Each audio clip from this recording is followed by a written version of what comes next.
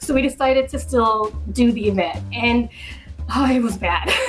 So we're there in this huge field, and there was probably under 50 people that showed up. I mean, we have so many vendors. We've got a great band that's lined up, and we only have probably like 50 people. And then it just started pouring down rain. So the next day, we used the small event center that the venue had, and the audience was the vendors. It was us. Alex Williams here to welcome you back to Broken Bulbs, the show for entrepreneurs, creators, and builders who need to keep it real. Today I'm joined by Halima Yates. Halima is the CEO and founder of Lovemark, a coaching company providing transformative workshops, events, and multimedia productions on self-empowerment. Most recently, she has taken her experience and she has self-published a book called Dissolving the Anchor, Untethering Dysphoria and Self-Doubt to Create an Empowered Life. But she also had very few people show up to her music festival, and it also got rained on. That's coming up after the break. Real quick before we get into today's show, I wanted to say thank you for all the ways you offer support, whether that's leaving a review, sharing the show with a friend or family member, or going and supporting me directly on Patreon. That's a huge help. It takes a lot of money, time, and energy to make this show happen. So you can go to patreon.com/Alex Williams. Remember, Williams is Williams. That's patreon.com/Alex Williams. Or just click the first link in the show notes and it'll take you right there. Enjoy the show. Halima Yates, ready to talk about another one of your broken bulbs? Yes, I am. Thank you again for having me, Alex. I'm stoked to have you back. Today, we're talking about you co-owning a company, which I feel like whenever I hear the word co-owning, it comes along with like, the dun-dun-dun-dun, like evil, ominous, oh no, here's a broken bulb coming up. So tell us about this story here. Yes. Oh, okay. So co-owning this event planning company was with my husband. It was my boyfriend at the time, but we worked with a friend of his and he co-owned it with us. And to say the least, all of us did not work well together. And it was what caused our first music festival to fail. So yeah, let me tell you what happened. We decided to work together first because of the different experiences and skill sets that we had to offer. And so we just thought, we would make a good team. The thing is our work ethics and our personalities did not mesh well together at all. So none of us were putting in the hours that were needed in order to organize a festival, which is a ton of work. I don't know if you've ever done that or know people who've done it, but it is a lot of work to organize a festival. And we were going in with some experience with event planning and being a part of festivals. So we were thinking, yeah, let's do this. We can do this. And we went in with this mindset of like, we can create the next Woodstock. We ended up getting this venue that was huge. And we were just so excited about it. But there were so many problems that were involved. So in addition to not all of us putting in the right hours to organize a film festival, some deals were being made that when we were considering booking bands, accepting vendor applications, and hiring crew members that weren't being shared with everyone in the group. So that wasn't a good thing. We were also just arguing so much. It even happened in front of volunteers. So that's definitely don't want to be doing that. But the event, we just made so many bad choices. We picked a date that wasn't when college students would be in town, and they were actually our target audience. And we also picked a time where it typically rains that weekend. And so the date that we picked and the weather with it being an outdoor event, that was pretty scary to try and do something like that. And so the tickets weren't selling. We had a high price for those tickets. They weren't selling. And we just kept on going. We just went on with blind faith that, people will pay later or they'll pay at the door. And so we just kept going. And then it ended up where my husband's friend decided to leave the company. And this was about a week or maybe 2 weeks before the event. Oh, wow. Yeah. And so because my husband and I, we were just like, you know what, we started this thing. We have sponsors who, believed in us and who, gave us some money.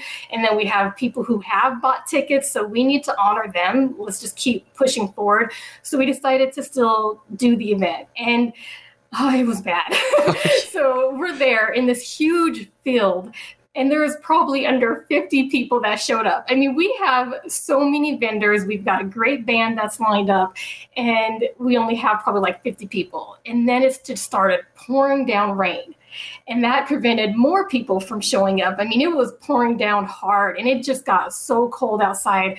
And we're just like, okay, a solution to this is let's get everybody to get their cars and drive up to the stage. And so we wanted to make sure people could be warm, and not be suffering. So we had them pull up their cars, and it looked like a drive-in theater. And actually, with the pandemic, you got to see that people started doing with some events, like with the election and stuff like that with politicians. But before then, never, drive-in theaters was the only thing where I saw events where people had their cars there. So that was a solution to that.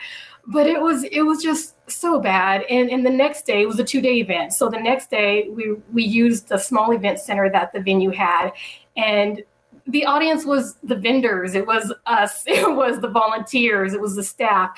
So it was honestly just a miserable time, but it just learned so much from that event. One thing I learned is we should have got weather insurance. We even had the opportunity to get that up to like the day before the event, but we didn't do it because we were just like, oh, that's going to take out the rest of the money we have in our account. So we didn't do it. And instead of spending hundreds of dollars, it left us thousands of dollars in debt.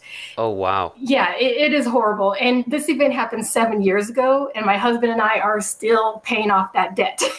But the good thing is what we're doing now, we should be able to pay everything off this year. So we're hoping like by the end of this year, we should have everything paid off. We've planned everything out and looked at what needs to be paid off and what we're doing now.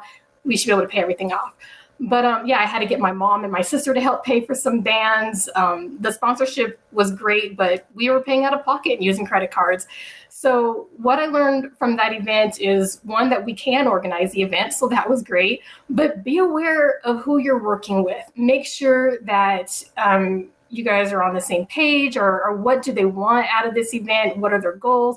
Can you trust them? What is their work ethic? Are they going to, how hard are they going to work? So it's important to be aware of that. And I had to take accountability for me. I was in such a place where I was just not happy with everything that was going on with all the chaos and the financial strain while we were organizing this event, that I wasn't a good person to be around after a while. And unfortunately, I was demanding to our volunteers, even if they were my employees, I had no right to be disrespectful in any way, asking them to handle tasks. No matter how much I expect, like, the best of myself and others, like, I needed to be aware of how my words and my actions were impacting people. So it taught me to be aware of how I approach people, how I interact with people, how I can be a better team player, to listen and hear other ideas.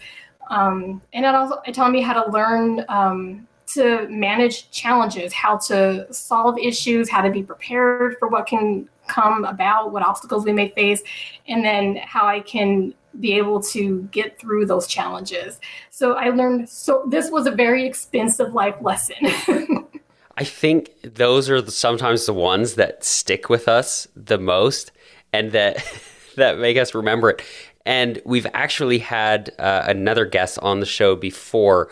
If people want to tune in to episode 69 and 108, Kerry Blue, he's an artist in New York City, and he sets up music festivals as well. And he worked himself sick doing it. Oh. And so exactly what you're saying. As soon as you're like, yeah, we're doing a music festival, I'm thinking, yeah, that is a lot of work, and a lot of work. And then, in this case, it went wrong, and then it went wrong again, and then it went wrong again. And you're still making that recovery, but you're still learning those lessons and growing from it, which I love. We did the event again the following year. So the reason why is because we learned so much from that event that this time we wanted to do it smarter. So we ended up using a smaller venue, or a venue that was more affordable, let me say. It was still an outdoor event. We actually still had some vendors participate in this event. We got some new vendors. We made it very interactive. We had games. We had like trivia stuff that we did throughout the event. We just made it so much more fun. We made it a free event. We made it for a family. It was a family event that was free, and it was a great success. So I am so happy that we used what we learned from that event to do it better or smarter the second time. Mm-hmm. Yeah, I think that's awesome. And sometimes it's not about what specifically you're doing, but maybe more how you're doing it. And of course, at the end of every episode, I like to hear more of what's working for you. So tell me about your book and the rest of the work and where we can go to find you. Yeah, so with life lessons that I've had and with everything that I learned from having that company with event planning, it taught me so much. And so I've used everything I've learned in my life to do what I do now. So right now I own a company called Lovemark, spelled Luvmrk. And it's a coaching company that guides people to value themselves and others. We're based in Denver, Colorado, but we work with clients nationally and internationally, where we provide self-empowerment workshops to foster social, emotional, and mental wellness. We also provide diversity, equity, inclusion training in order to endorse humanizing perceptions of each other, to cultivate and uphold respectful, inclusive, and equitable environments. And because of this company and doing the work that I do with that, it had me realize how to finish a book that I started a long time ago. With everything that I've experienced in my life and with the company that I've had, I was ready to know how to write this book and how to create it in a way that would be effective to the reader. So I self-published a book called Dissolving the Anchor, Untethering Dysphoria and Self-Doubt to Create an Empowered Life. And with this book, I use narrative, poetry, and art that was commissioned from artists worldwide, where it gives you a real raw look at the experiences that I had that caused my negative self-image, low self-esteem, substance use, suicidal ideation, and then how I came out of that struggle to then shift my mindset to where I finally valued myself and I was stopping my self-sabotaging behavior, and I was making choices that had me create a life that I wanted, that I could enjoy, and I was living a life that I chose and that I continue to choose throughout my adulthood. I just want to do what I can to use my experience and any advice that I have to offer to guide people to be aware of being able to emotionally heal, know that they matter, and that they are able to manage and overcome adversities. I love it, and I'm going to have links to that and everything else that you're up to down in the show notes. And with that, I just want to say a huge thank you for joining me once again. Thank you for having me, Alex. This was great. And thank you for listening. Lesson 1, be on the same page as your partners. I can't count how many broken bulbs have involved poor communication with good partners or just poor partners altogether. Lesson 2, weather insurance. Even metaphorical, we're going to be faced with the unforeseen. So how can you be prepared for that? Lesson 3, whatever you experience, let it teach you. Let yourself grow from these broken bulbs. I mean, that's what this show's all about, right? A special thank you to Halima for joining me and being willing to talk about her broken bulbs.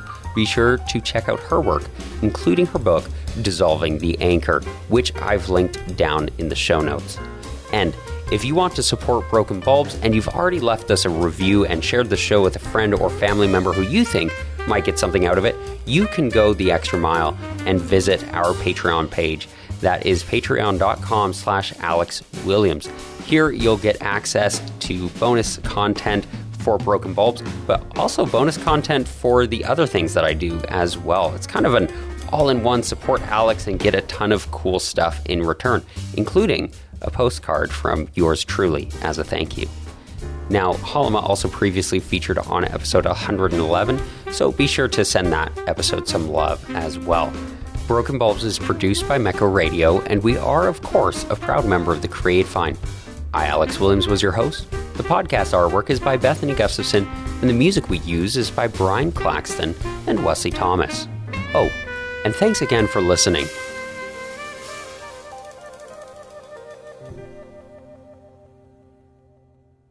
Mecco.